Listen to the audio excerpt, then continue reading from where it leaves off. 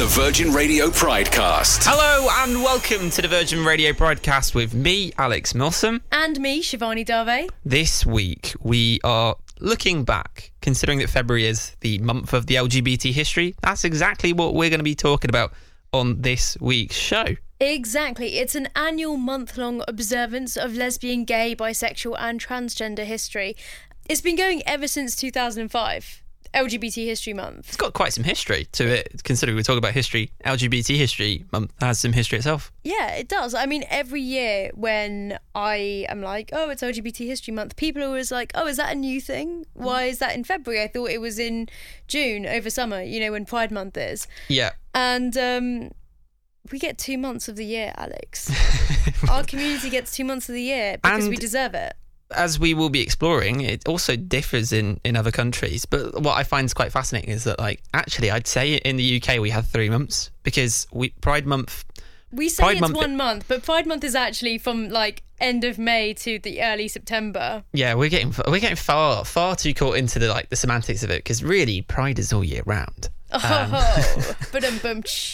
yeah, it's quite interesting because it coincides. February is the month where we celebrate in 2003 the abolition of Section 28, which we've spoken about previously on the podcast. But go on, as a reminder, Shivani, what is Section 28? Section 28, also known as Clause 28, was legal hoo-ha, let's call it, a series of laws across Britain that prohibited the, quote, promotion of homosexuality as an accepted family lifestyle by local authorities, meaning schools couldn't teach about it, libraries couldn't have books with gay families or gay characters. It was kind of a devastating time for the community in the sense that lots of LGBTQ plus organisations ended up closing. There was a complete lack of support for the LGBTQ plus community, and obviously loads of people, a whole generation of people, grew up without any education when it came to LGBTQ plus people, families, lifestyle, sexual health, anything like that. So Section 28 and Clause 28 was detrimental to our community, and of course, obviously we have LGBTQ plus History Month in February to make sure that we don't forget about that.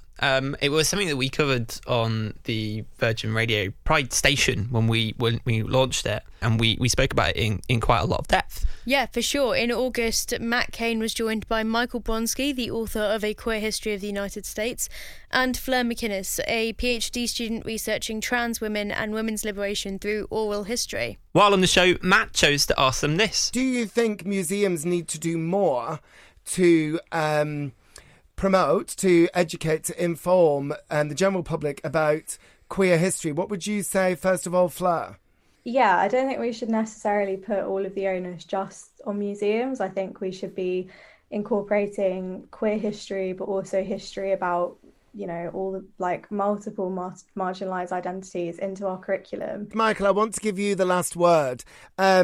What do you think are the biggest dangers to people from within our community not knowing their own history? Why is queer history so important? Well, one thing I said in my queer history book, right, was that there's no such thing as queer history. It's American history.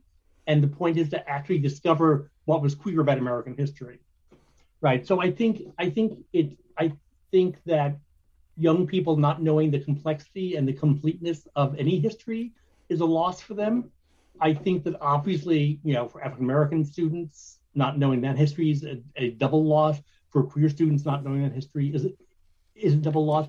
But it's also a loss for everybody, that we really can't move forward as people said, tribal, group. But it's hard to move forward with a politic without bringing in everybody into that struggle.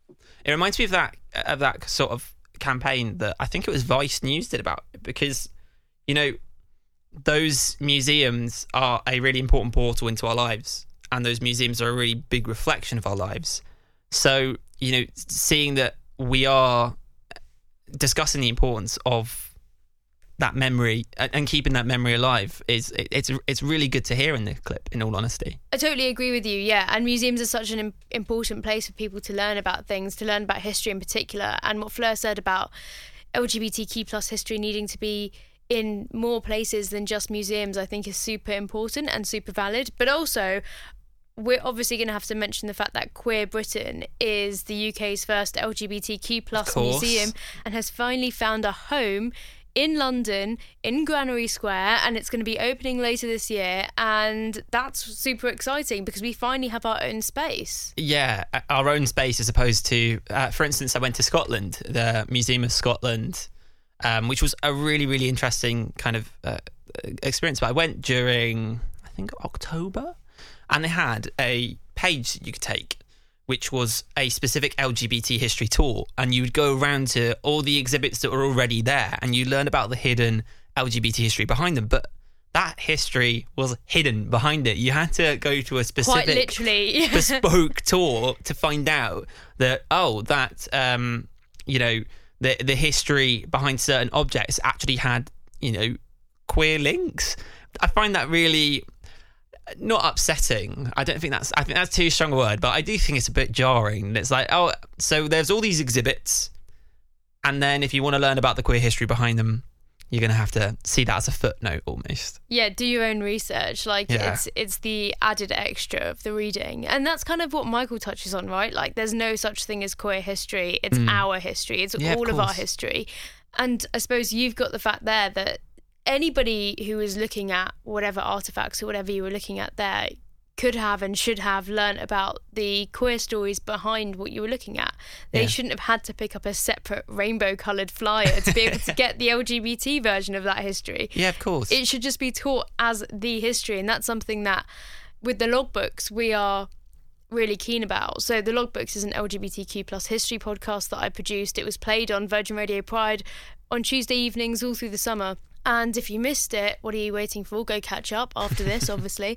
But it's one of the things that we see, that these stories of LGBTQ plus laughter and struggle and hardship and solidarity are completely intertwined with what else is going on in society. And we don't exist in a vacuum. And I'm really keen to not frame LGBTQ plus history as LGBTQ plus history, but rather have it as a collective history. Yeah.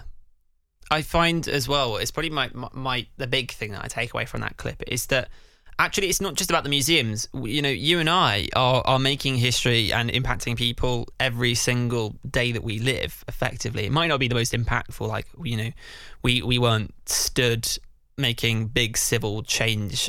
We weren't, Peter Tatchell on that day. But our lived history is really important. And, I wonder whether when we talk about museums, we are going to incorporate the lived history of people, because our history is still being made day by day. One thing that I think about is how recent it was for same-sex marriage to be legalised in Northern Ireland. That is our country. It's part of our country, One other thing is the lived experiences that wouldn't find their way onto like a museum plinth. We spoke to George in episode 6 for World AIDS Day, and I found that was actually probably one of the biggest, most impactful moments I had with someone's lived history that really changed how I thought about HIV and AIDS, and that lived experience was so important. Yeah, it is, and I think it's so important as well for these stories to be collected, and for this history, like, even though it's been ignored or hidden, or I would go as far as to say censored. Yeah. Even though that has happened, it's really important that now we start to collect it and catalogue it, archive it in a way that means that in the future it's not going to be forgotten, it's not going to be hidden. You're not going to have young people trying to scour up and down libraries looking for just one tiny bit of information on this community that they're part of. And it's so important to make sure that these stories aren't censored anymore and they get to live on. Yeah, of course. There's one thing that it binds our community, and obviously it's subject to people discussing it, but it's... Are you talking about iced coffee? No, very important. Also binds the community. No, I'm talking about... Walking really fast. Also binds us. No, of course. I'm talking about like what I would say arguably is the most recognisable symbol of, you know, the Pride movement and of LGBT History Month. RuPaul's Drag Race. You are testing me here. It's the Pride flag. Oh, of course. I cannot believe it took me that far to get you there. But do you actually know where the Pride flag comes from? Sacha Coward describes himself on Twitter as an LGBTQ+ history dude. But don't let that put you off, because he's really clued up on our history. He was excellent when he joined Matt Kane on Virgin Radio Pride last year, where he told us all about the origins of the Pride flag. So the very first Pride flag, or the rainbow flag that we know of, started out in 1978. And it was created by a man called Gilbert Baker. So Gilbert Baker was a really interesting chap living in San Francisco in America. And so he was living through the heat of the Stonewall incident, of the kind of the LGBTQ civil rights movement in America. Now, he was part of the armed forces, and when he left the armed forces, he actually started to sew. So he started to get quite good at sewing things. I'm loving that personal story. Armed forces to sewing. I'm in already. Right? I'm hooked. I'm engaged. I love it. Oh, you wait to hear about the fact that he was also a drag queen at the same time, right? Going by the name Busty Ross. And so, as well as performing and being, you know, part of the military and getting into sewing, he was also an activist, where he met the incredibly famous Harvey Milk, who you may have heard of before. And in doing so, became part of the LGBT movement there in America. And he was tasked with creating basically a flag that could unite everyone together. Because if before the 1978 flag, if you look at any of the marches, everyone's got different colors. There's no single symbol that brings everyone together. So what he decided to do, because he still had a bit of the echo of the kind of hippiness of the 60s and the 70s, was use the symbol of a rainbow, partly because a rainbow is a single strand of light, right? But it's been split up into all of its different colors. So a rainbow kind of symbolizes many in one. Okay. Loads of different people all coming together. I love it. So I've got a question on that front for you. I know he first designed it for the Gay Freedom Day. So was it for gay, or was it for, you mentioned LGBT, was from the beginning it meant to symbolize all different sexualities and gender identities, or was it gay at first and it's come to take on that meaning? It's a really complicated one, because back in the 70s and even in the 80s, the word gay could mean a lot of things. You might use the word gay to cover people that today we would call trans or non-binary, or any number of identities, or bisexual. You would use terms like, let's go to the gay bar, let's go to gay pride. And that word just became synonymous with a lot of stuff.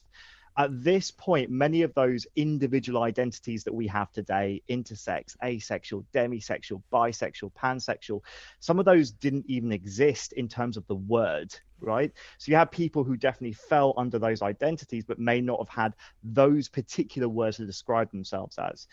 So all I can say is that Pride, from its very beginning in America, was a movement which was fueled by all kinds of people. So particularly trans women of color were an integral part of the Stonewall riots, very much something that Gilbert was interested in and involved in. So when he was creating that flag, even though he may have at times used the word gay, he was thinking about these people, the broader community. Can I have like 30 seconds to just geek out on physics? Yes, of course you can. Okay, so the Pride flag has 6 colours, which I love because obviously it's a rainbow, but the rainbow that you see in the sky only actually has 6 colours because according to physics, there is no indigo in the spectrum of light, and people put it in there because in physics, like, they like it, it's nice, 7, that's a much nicer number than 6, whatever, boring reasons, but the Pride flag, aka the flag of my community, is also accurate to the physics of the world, which is my passion, and therefore the overlap sends my brain into overdrive. And have I had 30 seconds yet? I don't know. I kind of was lost thinking about that. Did you have a small nap? A tiny nap. I would call it a brain fart, quite frankly. Just a little distant bit. You know what, though? That is quite cute that, the pride flag is science because the rainbow is 6. So therefore being gay is scientific. Facts. That's the logic. That and the gay penguins that London Zoo always wheel out on Valentine's Day. Yeah, of course. That was something that we all got in our inboxes this week, didn't it? Just thinking back to the fact that flag, that unifying flag, existed back in 1978 is quite huge. That's, pre-80s, pre the loved up 80s, post the loved up 60s, but in quite that large... weird 70s period that nobody talks about too much. It's over 50 years old. So did you know that all of the colours of the pride flag actually stand for something as well? There was real thought put into this. So it goes red, orange, yellow, green, blue, violet. Where's indigo? Don't. Okay, what does red stand for? So red is life, orange is healing, sun is yellow sunlight. Mm-hmm. Green is nature, blue is harmony, indigo is not here. Bye, indigo. But violet is spirit. Okay. So they all stand for something, and it's all supposed to be something that connects the LGBTQ plus community and all the things that we care about and are connected with and to. Yeah, of course. And the language bit of the fact that word, the word gay previously being this single umbrella that we used to all exist in, you would identify as gay. I would identify as gay. We'd all identify as gay. Even the allies effectively would identify as gay. And I find it really interesting seeing how our language has changed to become more inclusive, to give people their own sense of identity whilst, maintain the fact that we are all part of one big, happy, normally, umbrella of people. We still do all pledge allegiance to the same flag. Yes. The flag also has been updated and updated and updated, and I think that also reflects the ever-increasing inclusivity that we have in our community to add additional colours and stripes and symbols to make sure that we are representing and being truly inclusive of the communities that often get sidelined. I think it's also important to remember that some of our history, and I'm sorry, every week wouldn't be complete without some air quotes, is barely history itself. Do you say that with air quotes? That wasn't quite clear. Just for the avoidance of doubt, the history part was in air quotes. In case I wasn't clear enough with my repeated use of the word air quotes, I was using air quotes. It was only 55 years since the Sexual Offences Act was passed, which decriminalised private homosexual acts between men aged over 21, while at the same time imposing heavier penalties on street offences. And that law wasn't changed for Scotland until 1980 or for Northern Ireland until 1982. In English, that basically meant it was really difficult for men who like men to have sex with one another. And the worst part is, even then, we talk about it being decriminalised, but there's the different age of consent, and it's a 5-year gap. If you were 21, that was the only age that you could legally be a homosexual, whereas if you were heterosexual, you were fine doing it aged 16. And, these terrifying laws feel like they should have been abolished years ago, but they weren't. One man who had his life impacted by this discrimination was Philip Harper Deakin. He joined Matt Cain last year on Virgin Radio Pride to tell us about when he was prosecuted for gay sexual activity and the harsh punishments he received. In February 1972, I was caught in public toilet under the blow. I received 2 years probation and 12 months psychiatric treatments as part of my offence. And what did the psychiatric treatment involve? Electric shock treatments. Primarily. And what was that like? What was that like to live through as a young man? How old were you at the time? 17. I think because I struggled for the first 16 years of my life living in a hostile environment of who I was, and I refused to change. It was just another part of punishment that I handled all of that through 16 years I left home. The electric shock treatment was just another form of just get on with it, basically. After the treatment, when I go cottaging, it lasted 4 months. I told my probation officer what I was doing was having no effects. I was quite happy who I was and what I was. I wasn't going to change, and he managed to get that part of the sentencing quashed. I refuse to change. I couldn't justify why I should change. I think that's a really powerful stance there, to just refuse to change and just be... I don't want to say stubborn, because that implies that he's in the wrong. You know, when you say that someone's stubborn, you kind of imply that they're on a position that isn't the right position. No, he's not stubborn. He's standing up for what is quite truly right, and refusing to change and refusing to allow some disgusting electrotherapy to change him, because that is who he is. Philip Harkadine is someone we should live by, in that sense of, you know, standing up for what is right and refusing to change. I completely commend him for that. But I just want to make it absolutely 100% clear that this is something that the UK government, the government of the country that we are currently living in, used to sanction. It's really important to remember that only 50 years ago, this is the kind of thing that they were okay with signing off on. And as we're, you know, still discussing whether or not to ban conversion therapy, nearly 4 years after we'd been promised it was going to be banned and it was top priority for them to get done, this kind of thing is conversion therapy. This kind of thing is going on, and it's being described as torture for people who have to undergo this abhorrent process. And that is what our government is allowing. You know, I wouldn't go as far as to say that the government is sanctioning this anymore, rightly so, but they aren't really stopping it from happening behind closed doors, and no, of course, so much more needs to be done about that. You know, it's also worth kind of thinking about this in context. You know, this wasn't a time when Grindr or Tinder or, you know, even message boards existed for people to meet up with one another.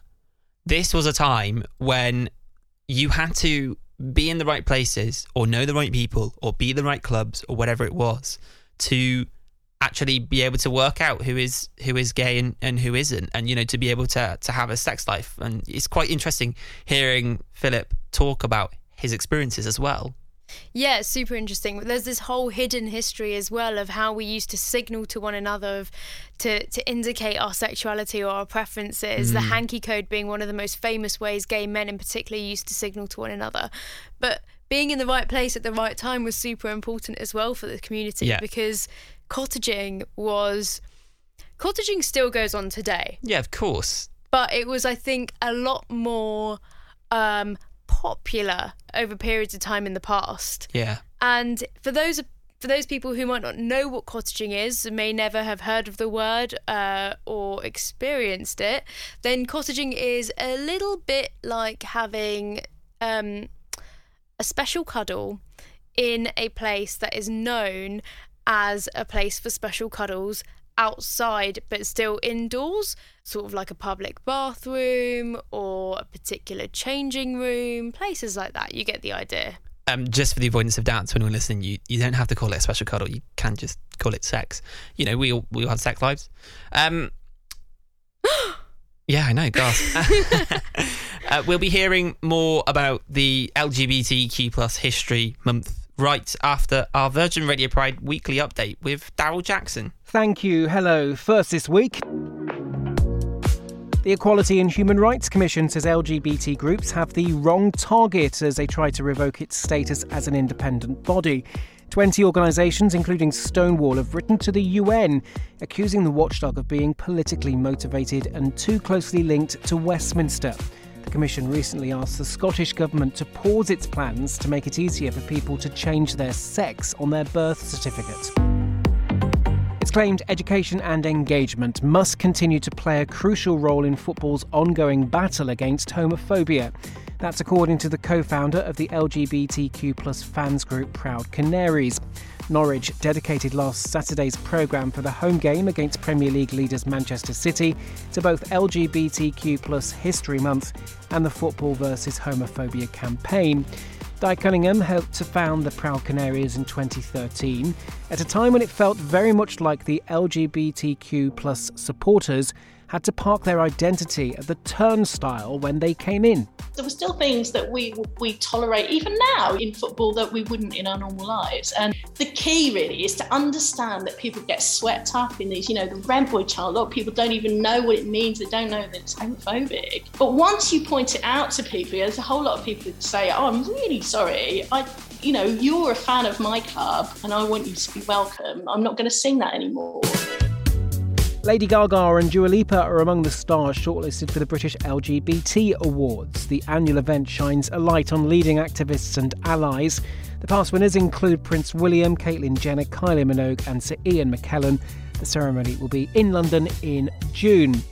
And Olympian Tom Daley has completed his epic endurance challenge that saw him rowing, cycling and swimming and running from London to Plymouth for comic relief. He's travelled from Queen Elizabeth Olympic Park in Stratford to his hometown of Plymouth over 4 days. He began his journey on Monday. That's all for this week. I'll be back with more next week. Thank you, Daryl.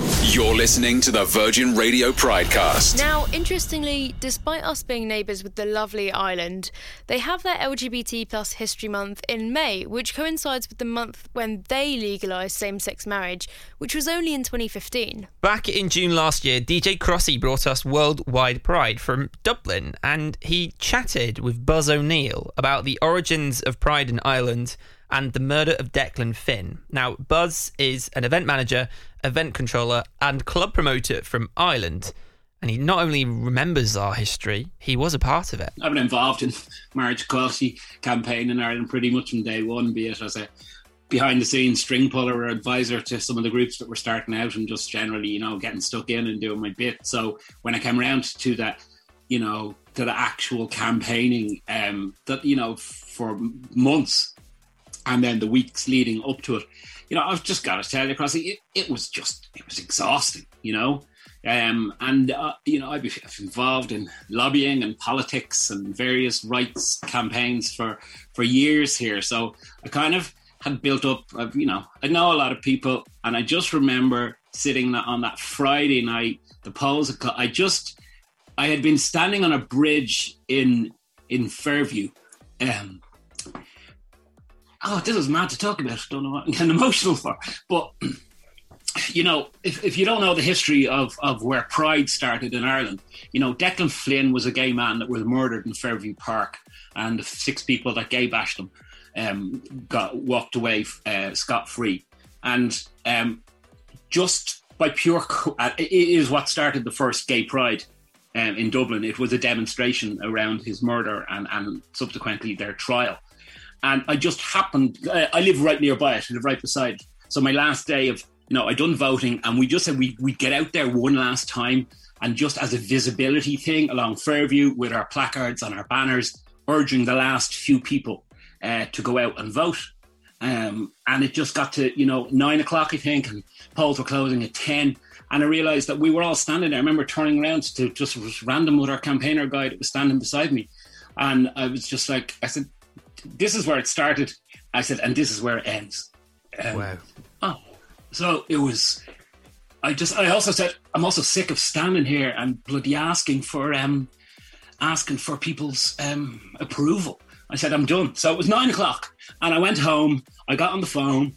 I texted every political journalist I knew. I texted every campaigner from every group. People that were at the polls that were counting tallies. There was no official tally on the day. And everything that came back from all over the country was, 100%. We have it. We absolutely, no question that the referendum is going to be carried. And I went into town. I had a club on that night, went to Sweatbox, and just the place was just rammed. People were so excited, so buzzed. I was like, I'm going to get up early. Of course I didn't. Club went on till whatever, late that night. Got up Saturday morning. And even at that stage, by 10:30, 11 o'clock in the morning, it was being called by various news outlets that we had it. And it was, Jesus, it was like almost like having a fully live breakdown. It was just right. You need to get to town. my phone was hopping, and it's all like, where are you? Where are you? Where are you? And I just went, look, I want to be in my friend's bar. I want to be in Panty Bar, surrounded by my queers, all my friends, straight friends that had campaigned, all our allies. I was like, this is where we would be. I was there with my then boyfriend, who's now my husband, and we watched. I didn't want to be in Dublin Castle when the vote came in. I thought it was too big and too public. I wanted to be with my gang when they made the announcement, and it came up on the big screen in Panty Bar. And well, as they say, it just was pandemonium ensued. You're listening to the Virgin Radio Pridecast. And there we have it. Another month for the LGBTQs. And rightly so. We're collecting all 12. Yeah, I know. It's like a Pokemon, isn't it? Got to catch them all. Anyway. I was going to make the Infinity Stone reference, so we're both a bunch of nerds here. Yeah, I know. I used to love my Pokemon cards. It is interesting, though, that LGBT History Month, you know, they've got their specific month they celebrate because it has such a strong link to their community, but Pride is all year round, and we can all be proud all year round. It definitely is, and I think, you know, we've talked a lot about the LGBT history in the UK and some of the challenges that people have faced from our community over that time, but I think it's only a stone's throw away to Ireland, and stories like that of Declan Flynn and stories that have affected our community and brought shockwaves to our community around the world need to be remembered. Things like the pole shooting that happened in Orlando only a few years ago. These kinds of things need to be remembered and need to hold our community together, because we are so much stronger together, and we have this massive international family all around the world, and we are so much stronger for it. Yeah. And the fact that every single country may or may not have a different month for LGBT History Month or Pride Month, I'm okay with, because these are all histories from all different places that we should be learning about all the time. Yeah, those individual harrowing stories that actually kind of just end up being forgotten because they're so harrowing that we just go, oh, that happened, and that's quite a shocking approach. The harrowing stories, but also the happy ones. Like, we want to remember all of the history. You can hear, like, as Buzz goes back to those memories, you can hear it in his voice. It is so emotional hearing about his experience and hearing how he felt. And I quite like that little, like, I could go and celebrate this with everyone, but actually I just want to be my pals. I mean, hard relate. Yeah, a very hard relate. And that is sadly, Shivani, just about all we've got time for on this special LGBTQ plus History Month episode of the Virgin Radio Pridecast.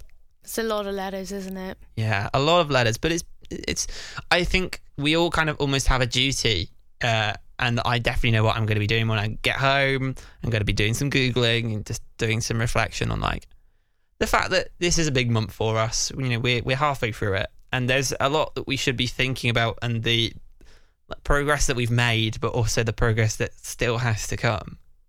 That's the uncomfortable part. The comfortable part is, look how far we've come. Like, the uncomfortable part is, if I'm out on a tube with my other half, do I feel comfortable touching his leg? No, the answer is.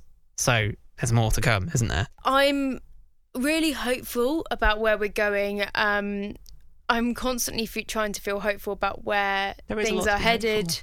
Yeah. But we are, unfortunately, constantly up against it as the LGBTQ plus community, inclusive of people in all of those letters and all of those categories.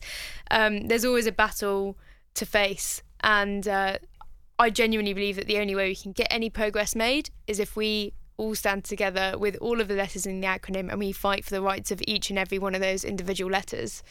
Oh, yes. It's true. You know, there is always, though, in our history, a battle. Everything that we've achieved has always been a battle. So it's a positive thing, you know, thinking that we achieved so much when we battled, and that's what we achieved together. So let's keep fighting. If you want to tell us about your opinions on the importance of learning more about our history, or if you want to get in touch for any reason, you can email us on pridecast@virginradio.co.uk. Or you can send us a tweet at Virgin Radio UK, remembering to use the hashtag Virgin Radio Pridecast. That is it from us. We'll catch you next week. Bye! The Virgin Radio Pridecast. With Alex Milsom and Shivani Dave.